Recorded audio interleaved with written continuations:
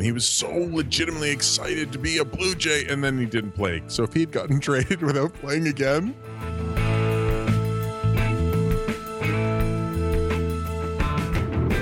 Yeah, the first round pick. Yeah, and and I'm getting kind of overlooked at the press conference.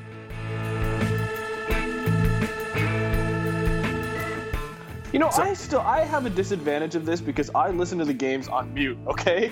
Or the other broadcasts. How is that a disadvantage?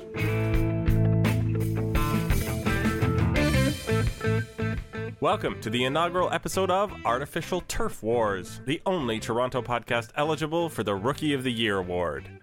I'm your host, Greg Wisniewski, and I am joined, as usual... Is it possibly as usual, Josh? For the first time? I don't know. I mean, we're joined as usual, just not as usual for this podcast. I am planning on it being a usual thing. So, how are you doing tonight, Mr. Howsam? Good. Down in Dunedin, so baseball, woo. Life is better in Florida in March. That's what I would have to say. So tonight we are going to cover the weekend. So a little less news, but we're going to talk about a few things because there were actually games played and news to be had. Marcus Stroman pitched today, looked good. Jose Bautista is going to be in a game on Thursday. Marco Estrada, his little back issue seems to be clearing up. Aaron Loop had an MRI. We talked about that earlier on a previous podcast. How is that possible either? There's going to be some strange language going around. Michael Saunders knows how to hit dingers. Tulo has a leg kick. And then David Aardsma pitched. We have an interview with David Aardsma recorded just the day, I believe, prior to him pitching. And then we're going to have a do-over for Anthony Gose. And we're looking forward to playing Swing and a Drive with a mystery third person. Sounds about right. That sounds like a full podcast, doesn't it? It really does. Let's start with Marcus Stroman, who looked good. Does he ever not look good when he's on the mound? That's kind of the thing, right? Whenever he pitches, he's good, but he just, needs to be pitching. Yeah, he had that unfortunate hiatus, but he got a lot of ground balls. He got a lot of strikeouts. He gave up a dinger to Colby Rasmus. Which home runs to Colby are allowed. It's a special non-Blue Jay exception for home run. You're okay if you're Colby Rasmus and nobody else. Yeah. Yeah, I think that's fair. That seems logical to me, since he was such an integral part of the home run experience in Toronto for a couple of years. Well, and what's interesting about the home run is the type of pitcher that it came on. Yes, because Stroman is trying to do something new. Of course he is, because he doesn't have enough pitches. What's he doing? Yeah, he's decided to throw in this quick pitch thing where it's when he's in the full, he'll go to a quick slide step in the middle of the windup. Johnny Cueto does this. Esmil Rogers used to do this when he was with the Jays, and he would always throw a fastball when he did it, so it didn't fool anybody. Apparently, Stroman threw a changeup and quick pitched, so he threw and Colby hit it out. Yeah, a slow quick pitch. Sorry about that. Now I'm curious. Everyone says he's added a new pitch in all the online hoo-ha and this and that today that they put out every day to keep us busy. Is that technically a new pitch, or is it 6 new pitches because he could quick pitch any of his 6 pitches, or is it? Well, that's the thing. It's either a whole bunch of new pitches or it's not one. Everything you've read today is wrong. So we'll let you decide how you're going to call that as the listener. I'm not going to make that decision for you. Jose Bautista has not played this spring because he has not been injured. Yeah, would you want to go into more of an explanation about why he's not playing this spring? Yeah, well, basically, the Blue Jays have this big department of athletic performance, and they've said, you know what? It's probably better for some guys not to get going so early. It's why Russell Martin hasn't caught yet. It's why Tulowitzki just started playing, and it's why Bautista is going to start playing this week. So we're looking at Thursday, I believe, was one of the days they gave us the possibility. So that there's a conditioning aspect to that, I guess, is what they're really saying, is you played all the way into the end of October. Maybe you don't need to jump right out there, like you haven't forgotten how to do all of the important baseballish things. Yeah, I mean, I'm sure if you ask any veteran player, they'll say spring training is 2 weeks too long anyway. So that's, nice for them. I think this is an interesting aspect of the new regime, if you would, that you really I don't think Toronto's ever looked at players that way before. Is it revolutionary? I don't know, but it's certainly different. Well, yeah, I mean, they added this department. It didn't exist before. So it's pretty cool. I'm curious to know if we'll hear more about that department during the regular season, or about something that they're doing differently with, those nagging injuries that we hear about, if they're going to treat those differently. Yeah, I'm just curious to see if it actually just keeps them healthier as opposed to, how they react to injuries. Indeed. So, speaking of other little injuries, Marco Estrada is throwing again. Yes. That's official. Yep. What's that? Do we have an official game for Estrada? I have not seen that. No, he hasn't been scheduled. He just got onto the mound again for the first time since his sore back started acting up. So they haven't scheduled him for a start yet. It's super important that Estrada is healthy. Huge. So I enjoy the cautious approach, but I think we all worry maybe a little bit. I mean, I don't know if it's as huge as you're saying it is. It's definitely important, but at the same time, they have depth in the rotation. If he has to miss a week or two of the beginning of the season, they can cover it. True. You're right. I just hope it's as minor as it sounds. Not one of those injuries that sticks around. And backs are mysterious things, aren't they? Yeah, back problems, you definitely don't want them, but it sounds like it was just a slightly sore back, not like Adam Lind back, where it's like, oh, I'm on the DL for 2 weeks. Adam Lind back, an actual condition now in medical books. If you look it up on all the websites, it says Adam Lind back 15 days. Too much ground ballitis.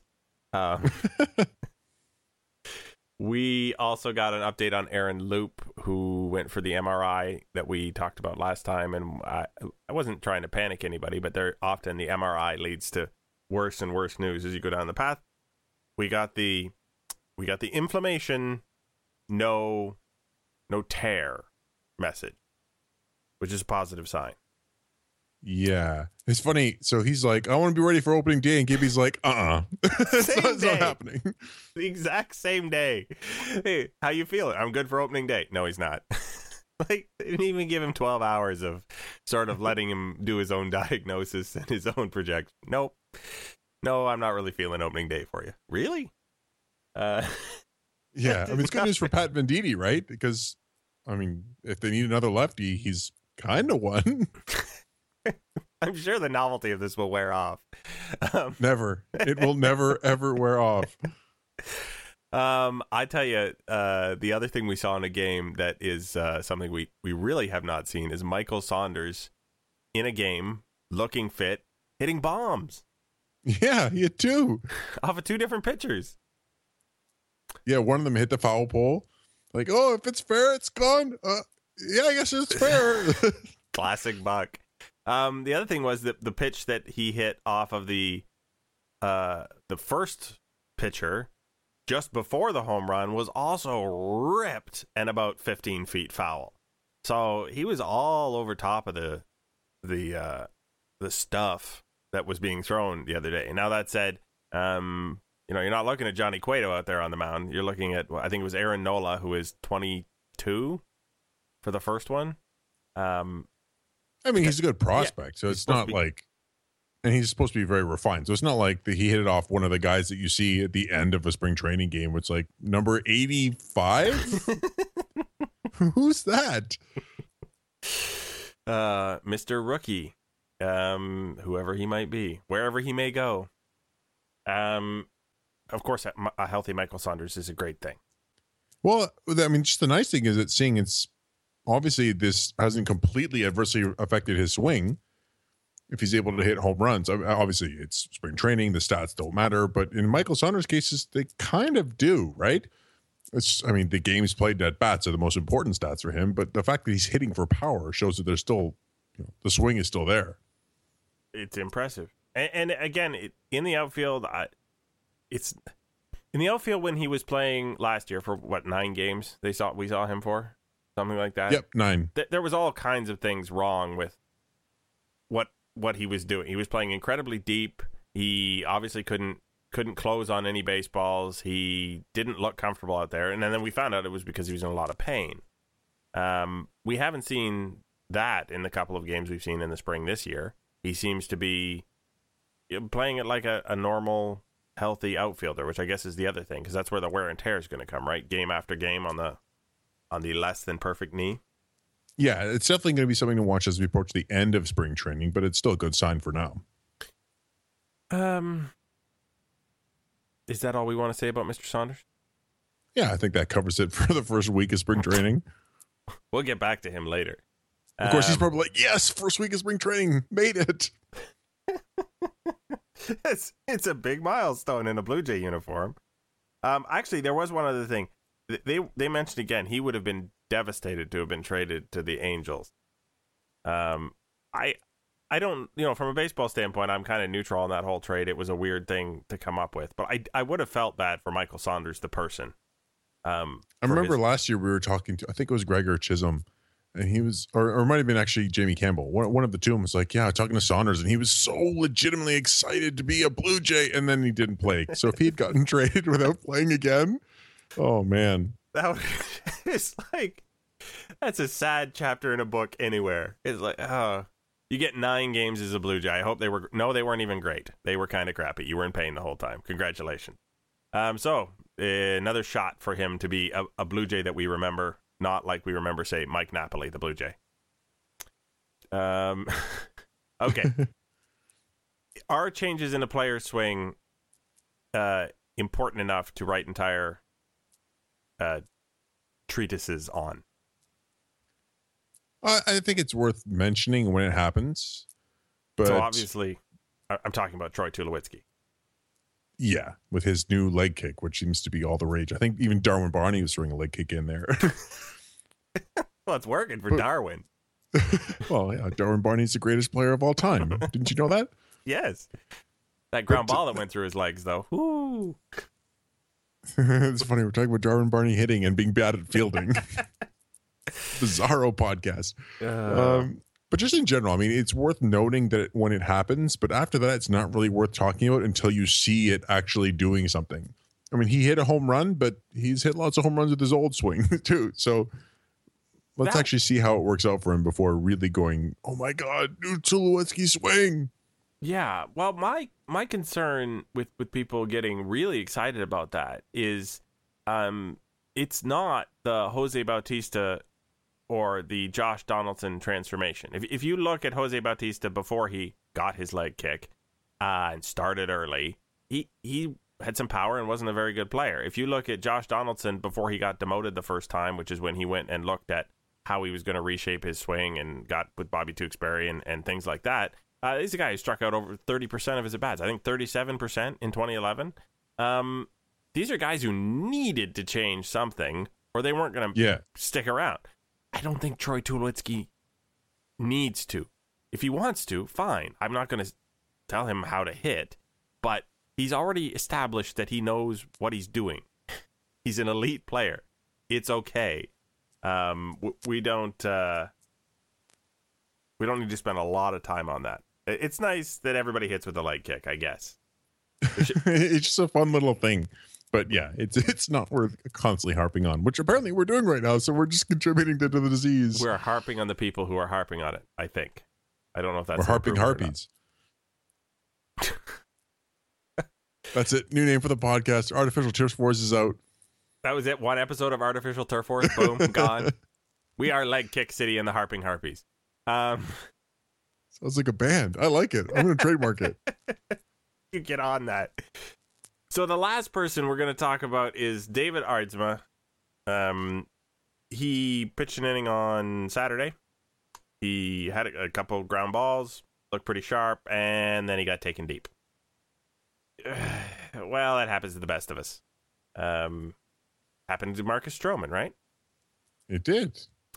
We were so excited to see what David Aardsma was going to do on the mound because we were lucky enough to have him come and talk with us via Skype for an interview on Friday. So we're going to go to that interview right now, and we're going to get David Aardsma's take on everything from pitching in the big leagues to trying to get favorites on Twitter.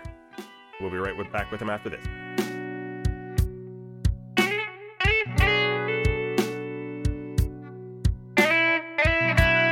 And we are pleased now to be joined by Major League pitcher David Aardsma. David, welcome to the show. No, thank you for having me on. So we find you in spring training in Florida. Yes, I'm sitting in my house right now down in Dunedin.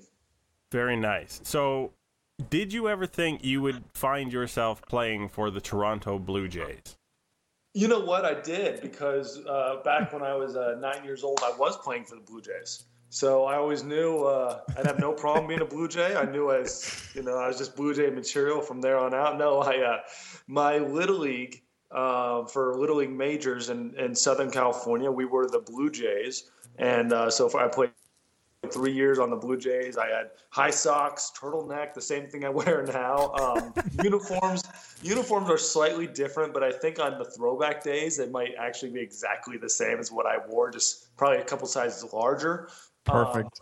But it's actually pretty cool. Kind of neat story is my mom sent a little letter to the Blue Jays back then. God, that was about probably 1990, 1991, and they were so amazed that there was a Little League team in Southern California supporting the Blue Jays that they actually sent us all Major League, the majestic quality jackets. So Nice. our entire Little League team had all Major League approved Major League jackets on, and it was something really cool. Did you get like death glares from all the other tems? Like, just jealous rage? Well, no, we were just kidding everybody. They knew we were the best. Come on, we're 10.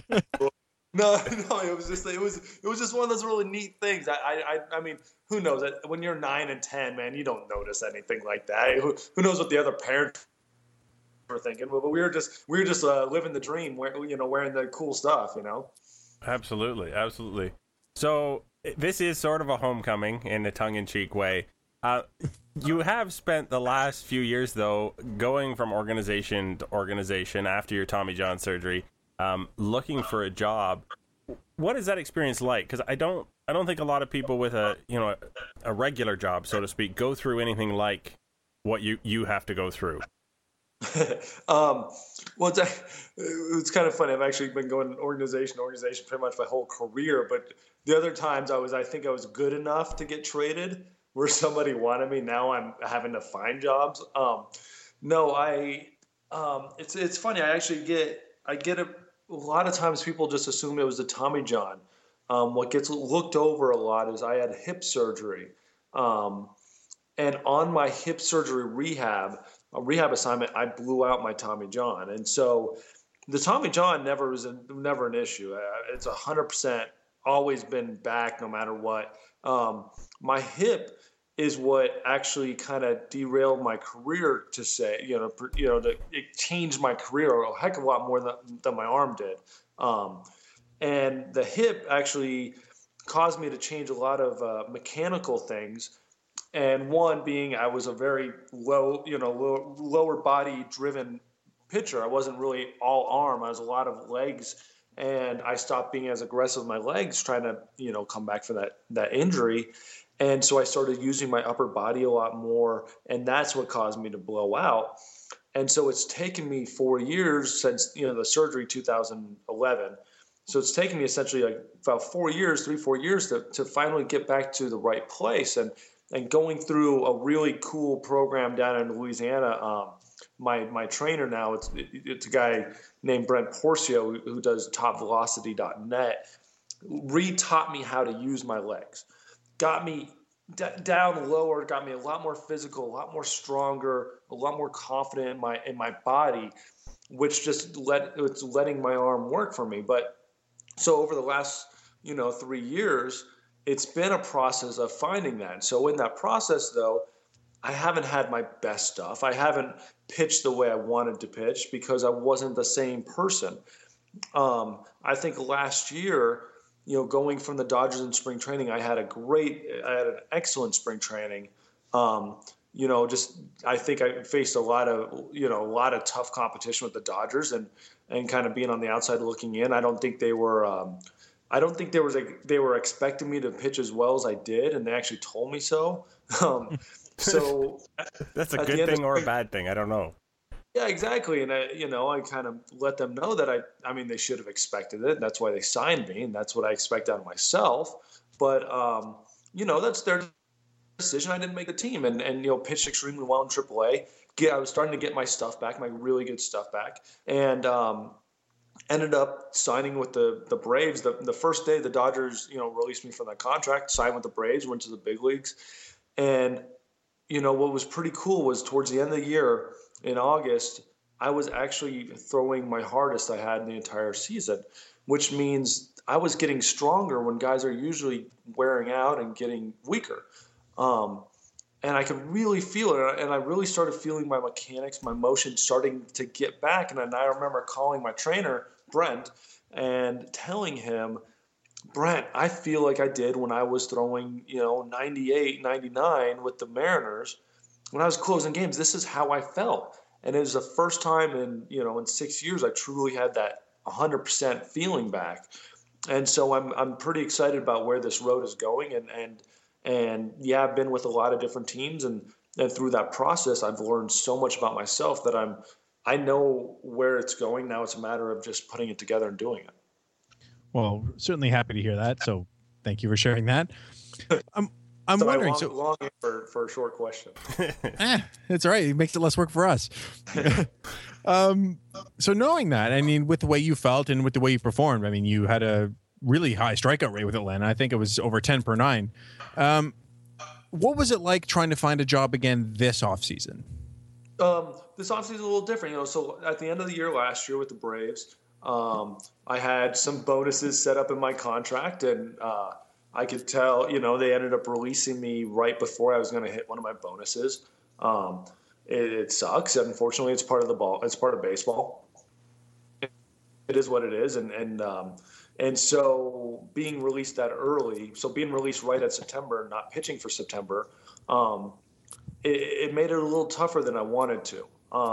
But at the same time, it's kind of, being a reliever, being a middle reliever, you sit back and you have to let all the cards fall, see how everything goes through the whole offseason, because, every team's going to go for starting pitchers and corner outfielders, middle infielders, the big guys, the big name guys first.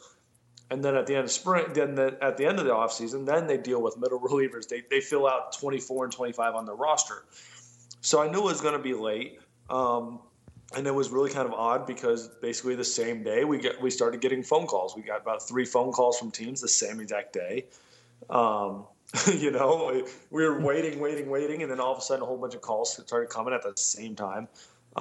They just couldn't reach you somehow. Yeah, somehow somebody let it out that I got one, and so they all decided to call. No, it was really weird how they all started calling, and then we started discussing with the Blue Jays and got some more phone calls. But the Blue Jays seemed really interested, gave me a great offer, gave a great opportunity, and I'm excited to be here.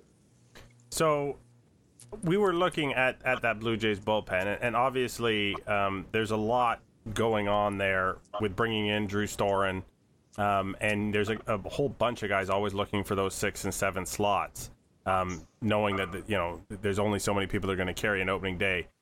Before I ask you about your role, I'd like to ask you, you've been a closer, and you see now there's an incumbent with the youngest player in baseball last year, Osuna, and then Storen, who has a closer's pedigree from the Nationals.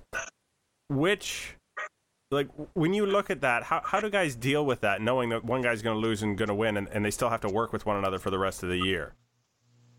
You know what? It's surprisingly cordial. It's always kind of blown mind when you're walking into camp and your locker's right next to the guy you're competing with. That guy's either going to take money out of your pocket, or you're going to take money out of his pocket. His kids are going to be sad, or your kids are going to be sad. His wife's going to be pissed, or your wife's going to be pissed. But you always tend to become the closest of teammates. The guys that I know I'm directly competing with, we're probably the closest guys that I have on the team right now. And I think it's a thing that you're going through the same thing. And so for Drew and for Osuna, they're both competing.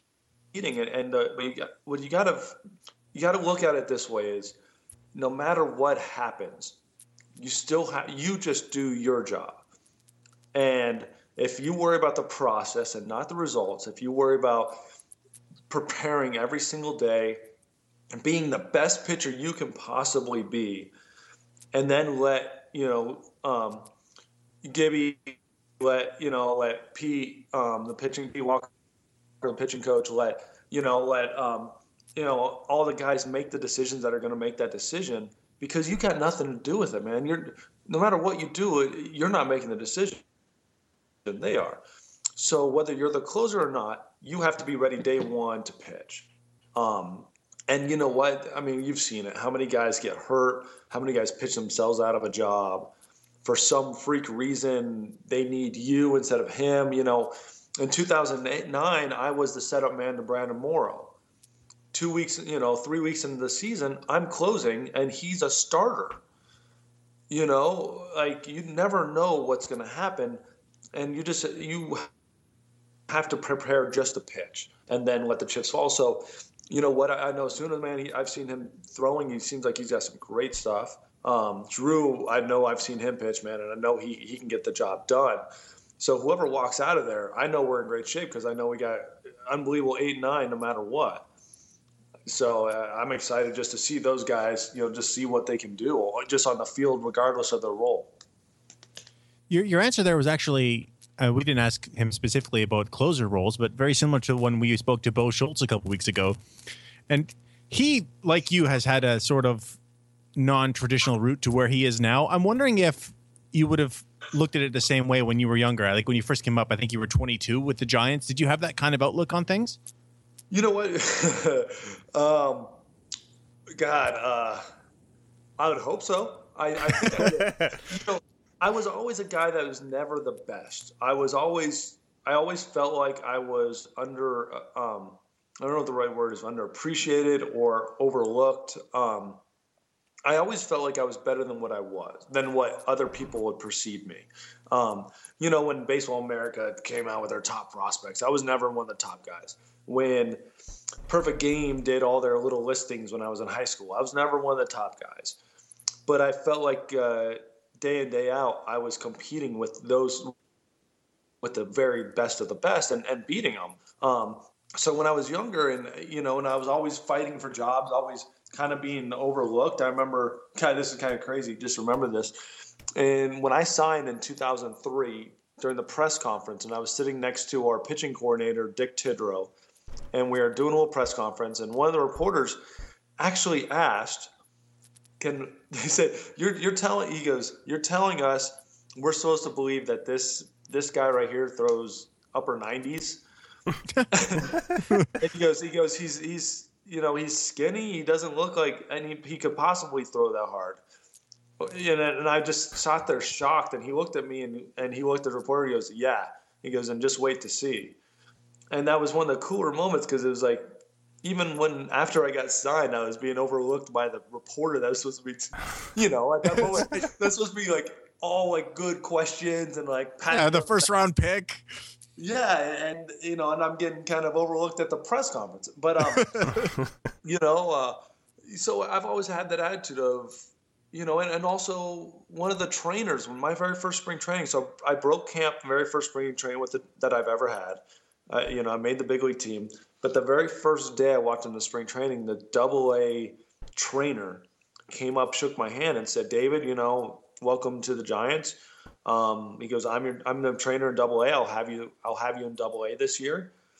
And I'm like, "Excuse me?" I would never say it, but I'm like, come on, man, like give me a shot here. And no one believed that I could make that team, and I walked out and made that team. So I always had the attitude. I had a little chip on my shoulder of wanting to prove myself. I always wanted to work harder than the guy next to me. End of the day, go to bed knowing I was the hardest working person on that team, and then wherever the chips fall, the chips fall. And I think I did have that attitude. So I'm going to change gears here a little bit because attitude, I think, plays into sort of what I'm going to talk about. I don't like to talk about myself at great length during interviews, so I'll keep this as quick as possible. No. You and I, a long time ago, I was talking on Twitter, and something came up with a friend of mine in a conversation, and we were talking about the Zimmermans and that there were too many Zimmermans on one team on the Nationals. And you jumped into the conversation. I believe we'd mentioned Aardsma. I don't know how you found it, but you jumped in and you said basically, I'm doing everything I can, guys, as being at the other end of the alphabet. We both thought that was hilarious and very, very cool. That, a major league player would take the time to make a joke or interact with a fan in just, a harmless way. There's a lot of pressure, I think, to be on social media and to have your personality out there. Do you feel that there is, good and bad there, or what do you like about being on Twitter? Because you are still active on Twitter fairly frequently. I try to be, and I feel like sometimes I have some gems and they get unnoticed, and sometimes I just have some normal little comments and they get like really blown up. Sometimes don't you hate it when you just come up with something gold and then it gets like 2 retweets and 5 likes, and you're like, oh, come on, people. This is pure gold right here. No, you know what? I find it a hard line, obviously, from my standpoint, and I think this is a lot of players in baseball do a good job of this, of not overstepping our boundaries too much. And it's hard because you want your personality. You want people to know who you are, what you're thinking, what you're feeling. But I don't want, you don't want people to know what you're thinking a lot of the time. Well, we watched 2 players, JP Arancibia and Brandon Morrow, who had been battery mates, have a conversation that had a political bent to it and had they went at one another, one way or another. And it was, okay, these guys literally don't respect one another on this topic at all. Should they be having this conversation on Twitter? And I don't know what the answer was to that. It's a hard format, man, because it's something that's so cool and so interactive, but at the same time can be just so abused. And with the Mets, man, we had somebody go to jail because of the comments he was leaving us. And I mean, it took him making comments to the owners, but after all the entire 25-man roster already blocked them, once he started talking to the owner, then it's got to be a record. Yeah, exactly. Yeah, all the players, whatever. But he said something to Wilpon, he's going to jail. Yeah, man, it's crazy. But so it's cool. But I think what you have to do is you have to have a sense of humor, man. I've been good. I've been really crappy. I've been right in between. I was a prospect. I was a suspect. I'm over the hill. You know what? And I feel like I'm a resurgence point. So you can't let those comments, really eat at you. What I've always found is if you have fun with people on Twitter and just see the light in some things, you know what? White Sox fans hate me for some reason. And so I always get bad comments from White Sox fans all the time. I see it all the time, but it's you just try to have some fun with it. And if you can't make them smile, make someone else smile and become a fan of yours. You know what? And maybe they might not hate you as much. And but I think I've turned that around. I think with a lot of people that in the past had talked crap to me, they ended up some of them becoming my most loyal followers. So it's kind of cool. You just have to have a sense of humor with it. Understand what the platform is, and it's about being interactive and showing people who you are. Don't let people take advantage of you, but also take advantage of what it is. So on that note, I usually let people who we are interviewing for a book or whatever pump out their Twitter name at the end of an interview. So I'm actually going to pump out yours for you, which is at the DA53, correct?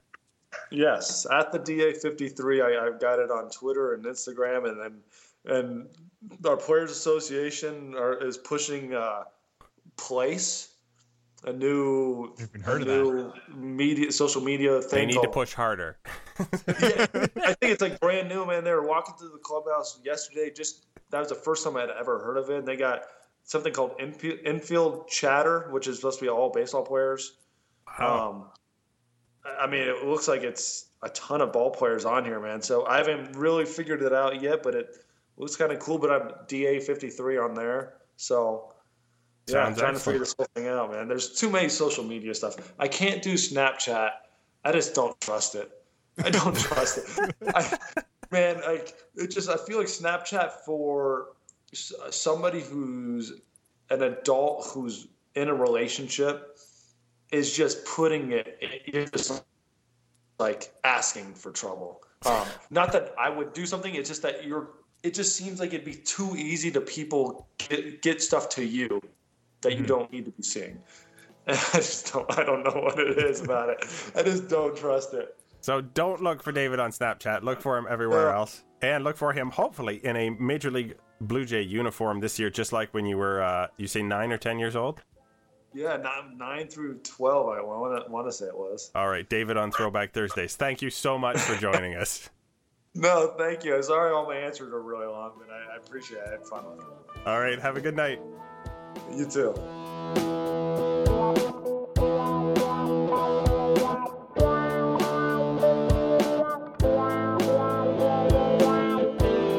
And we are back after a most excellent chat with David Aardsma.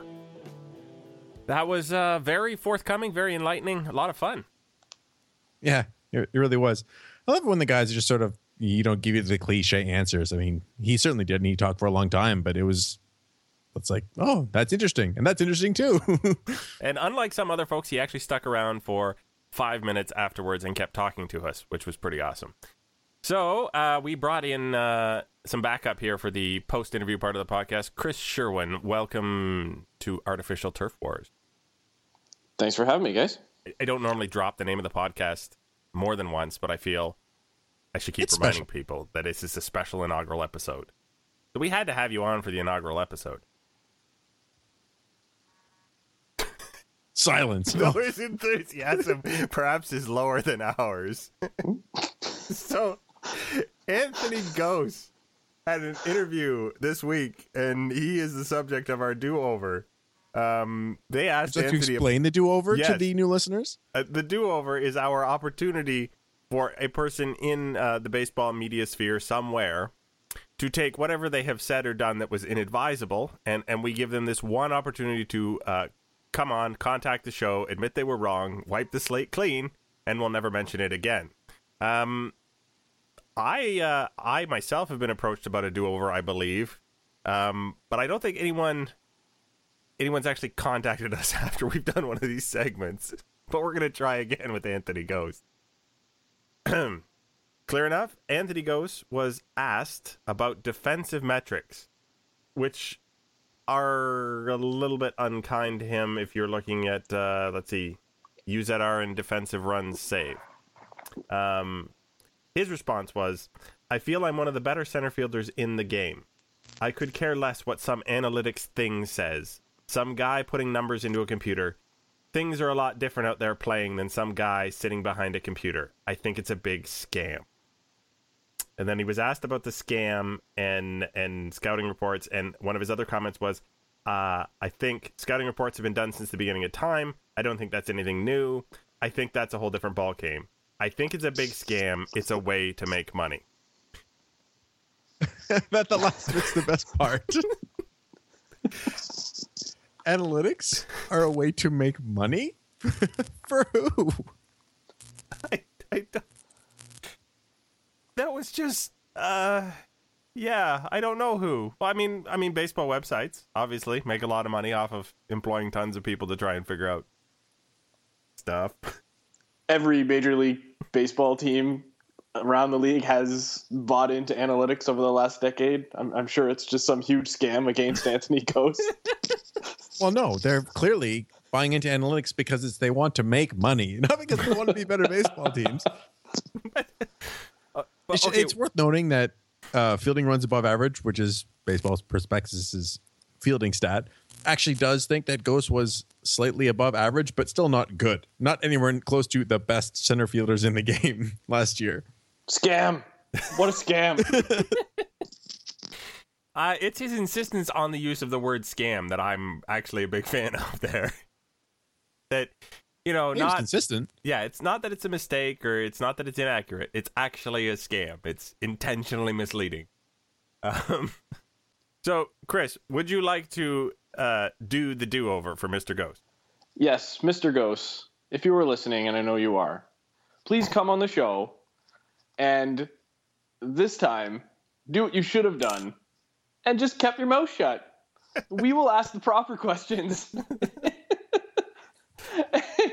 And let's not claim scams or whatnot because, my goodness, just give the typical athlete response. Come on now. I'm still speechless over this. What's funny is I just praised Aardsma for not giving the typical athlete response. Well, that's the best part out of all these things. Whenever an athlete gives this ridiculous response, can't we have a happy medium where it's not the typical, Bull Durham response? It's something realistic, but not just completely out of left field, like a scam. Come on. Yeah, I think anytime you get into conspiracy theories, you'd rather have the canned response. Nice summation. We have, as usual, made a request for questions from our faithful listeners, and as usual, they have come through for us. I will take the honor of asking the first question. Joe Biagini has looked good so far in spring training. Small sample size, but what are his chances to make the team? I'm going to confess, I have not seen Joe Biagini in spring training. Have either of you seen him? I have not. No, because they've played 5 spring training games. I mean, how good can you look? Exactly. That's the point. It's congratulations. You have looked good in your 2 games. Well, that's more than Michael Saunders got last year. So I'm going to put his chances at slightly above 0. Is that fair? Well, I mean, just the fact that he's a Rule 5 pick means that they're slightly above 0. But with all of the moves that the Jays have made, I think they're not very good. Especially if Rafael Soriano's healthy, I don't think Biagini is going to make the team. Fair enough. Next question. All right, Chris, you can take this one. This is from Philip Reger, I don't know. Reger. At Frantic Phil. Frantic spelled with a PH, so maybe he's a Philly. Why not have Josh Donaldson lead off and then Tulo, Bautista, and Encarnacion in any order?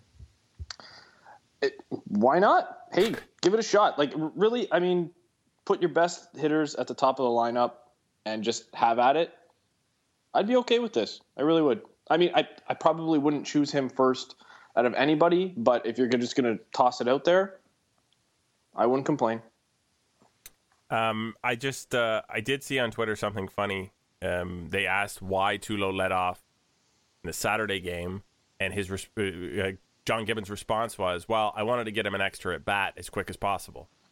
And I saw another response on Twitter it works that way in the regular season too, there, Gibby. Just so you know. I know. It's no, we don't want Saunders or Pilar battling for the leadoff spot, which is apparently happening. How about best players getting the most at bats? That's just a scam. Yeah. Chris, you got a question?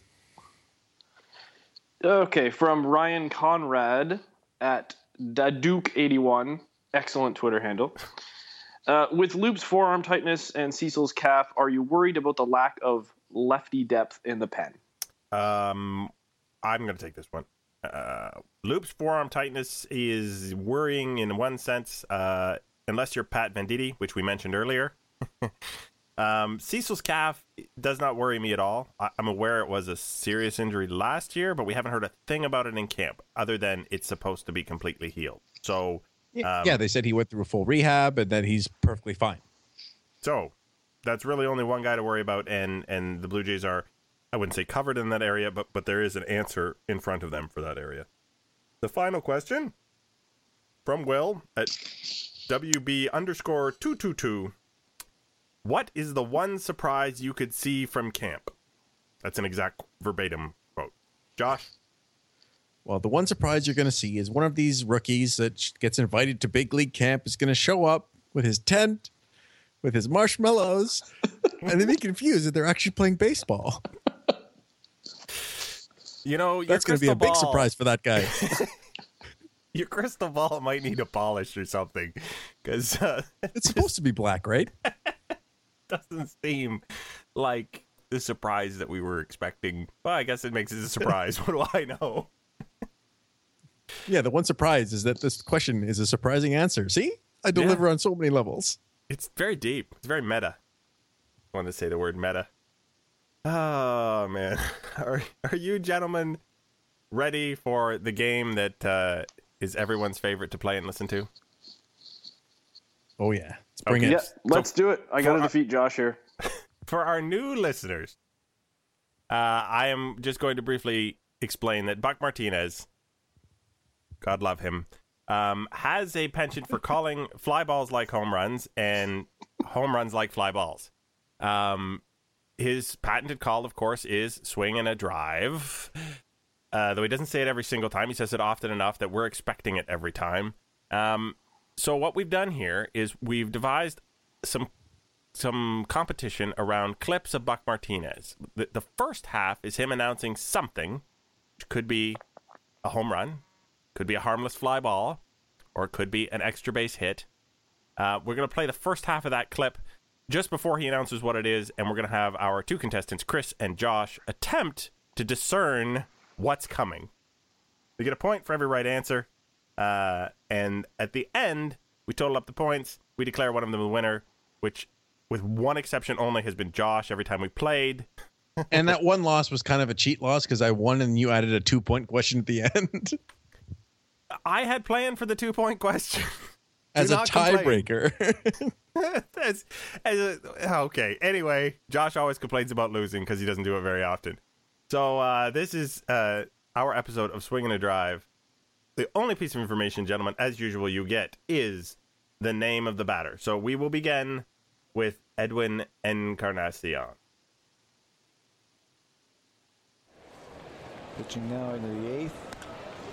There's a deep drive to left field. Ludwig. It was a deep drive. So, Josh, is that deep drive a fly ball, a home run? I think it's gone. Chris? I think it's gone. Both of you think that deep drive from Encarnacion is gone. Back at that track. This ball is gone. Oh! Edwin Encarnacion. His third home run. So, indeed, he is out of there. All right. Number 2, Jose Bautista. 1-2. He had a rip at this one, deep to center field. Ooh, he had a rip at it. You're up, Chris. I think that's not hit? out. Fly out? Is it a fly out or an extra base hit? Oh, jeez. We'll go extra base hit. It's an out.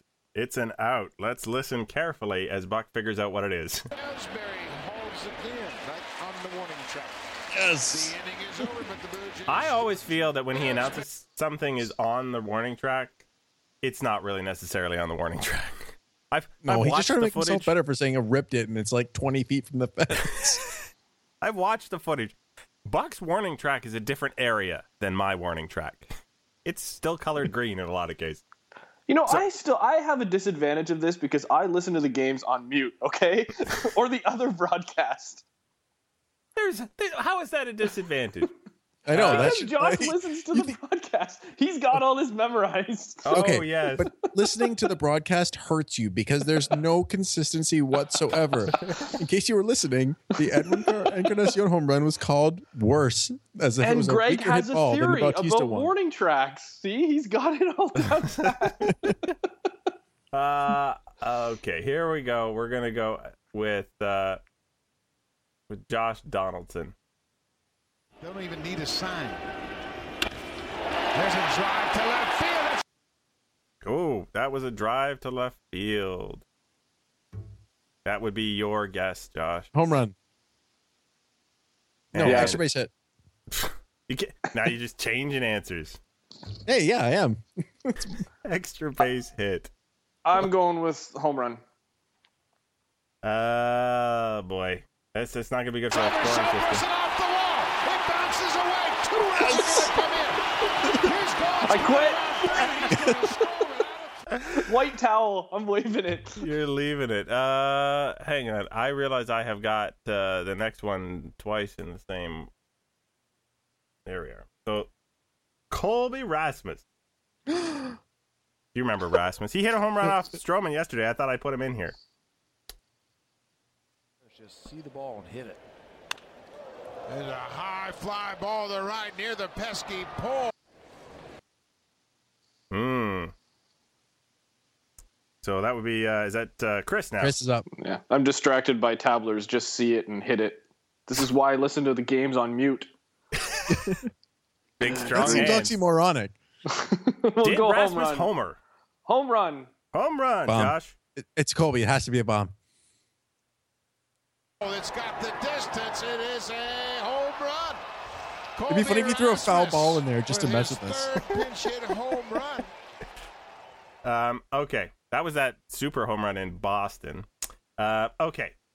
I have one last. Now, Josh, this is basically, do you run the table and go perfect on this one?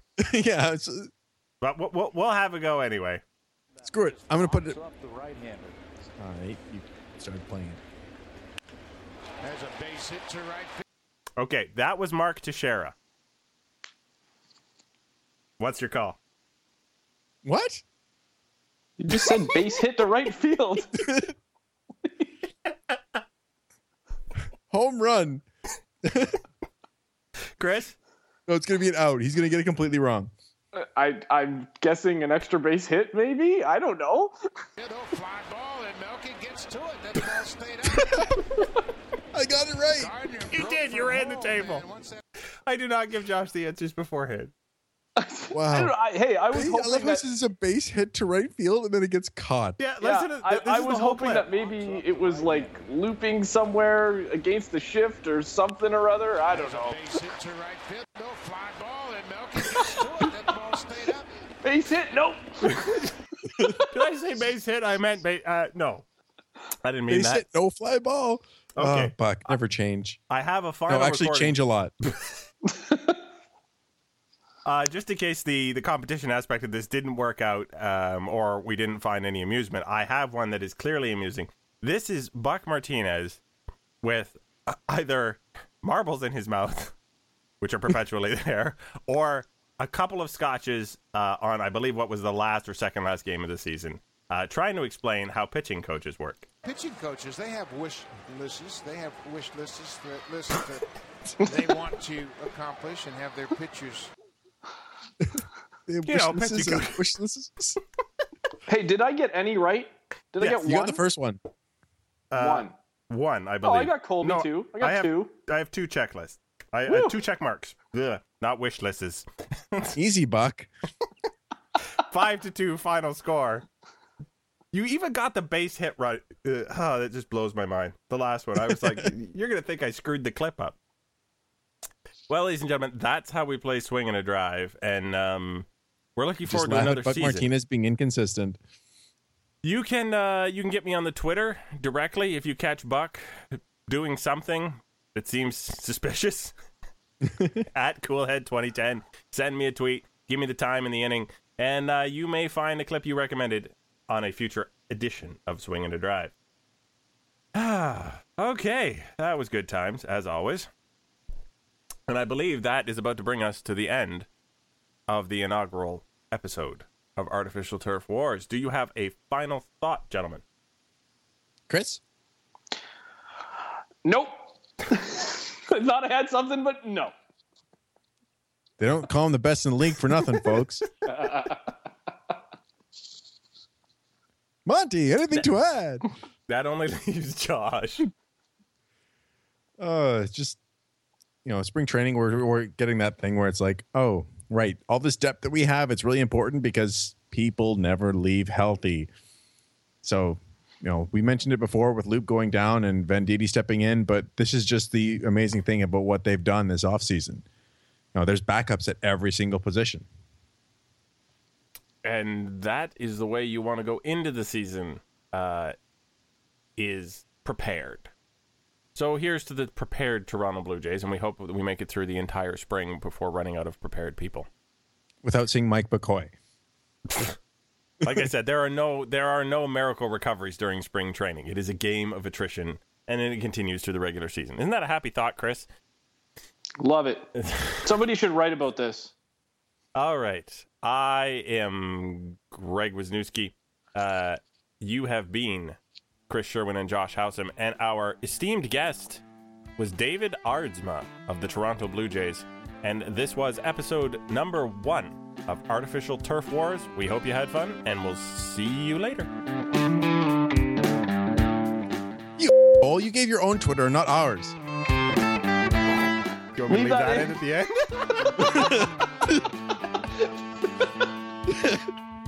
Episode 1.